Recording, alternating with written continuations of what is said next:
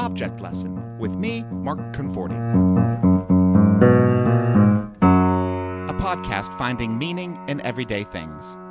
Hey, before we get started with this episode, a big thank you to Maggie Blackwell and John Lakey for their awesome coverage of Object Lesson in our local newspaper, the Salisbury Post.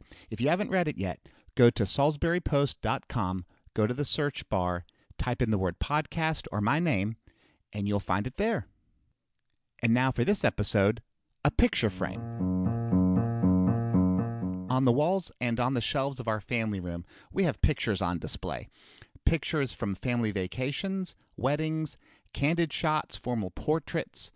We even have a custom cartoon of our family from 2 years ago, a print from the downtown where we lived 10 years ago, and a painting from a street artist in Rome, Italy from 15 years ago.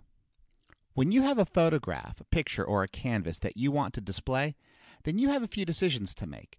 You could have it just lean up against the wall, but that might give the impression that it's not too important. If it's important enough to have on display, then you likely want to frame it. Finding just the right frame is important because the best picture frame helps you to see the picture. So when you go shopping for picture frames, you realize quickly that you have choices. The first big choice, a custom frame or a standard frame.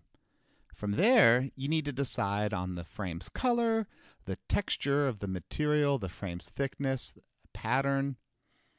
But really, the question about custom or standard comes up over and over again as you walk around the store. You realize quickly custom framing is typically much more expensive. But in the end, really, it depends on the picture that needs a frame. Is it 5x7 in size or 8x10? If so, then you have some ready-to-go options. But if not, then you will likely need a custom frame.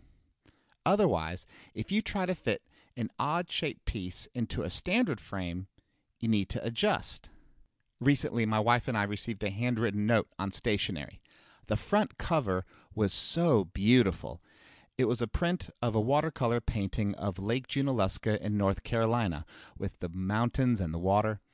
It was too beautiful to just throw away. I thought, hey, let's save it. So I got out a pair of scissors, cut off the front half of the stationery, but we were left with sort of an odd size picture. It was way too small for most frames and not really worth shelling out big bucks for a custom frame, even if I did have one of those coupons from the craft store. I ended up buying, for just a few bucks, a standard size frame, and I was determined to make it work.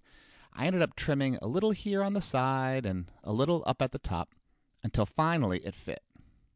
When I was finished trimming that stationery cover, I had some mixed thoughts. I was pleased to have a thrifty solution.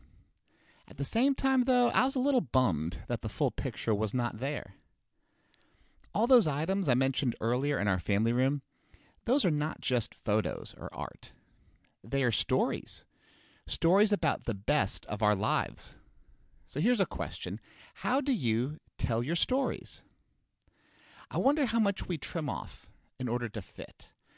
I wonder if sometimes we give up too much in order to fit inside the standard frame somebody else made. Like choosing the right picture frame, how we tell our stories says so much about how we think of ourselves and so much more. How you frame your story lets people know not just the story, but you. Think of the difference between, "Hey, you'll never believe what happened today," or, sure, I guess I'll tell you what happened. Those are two totally different frames. Sometimes we sell ourselves short. We trim our story, trying to fit into a smaller frame. Other times, we exaggerate, maybe thinking a bit too much about ourselves, putting our wallet-size stories in a poster frame. The best picture frames help us to see the picture, to see what's true and beautiful. I believe our lives are gifts from God, which means our stories are special, worth telling, and well worth a custom frame. Get the picture?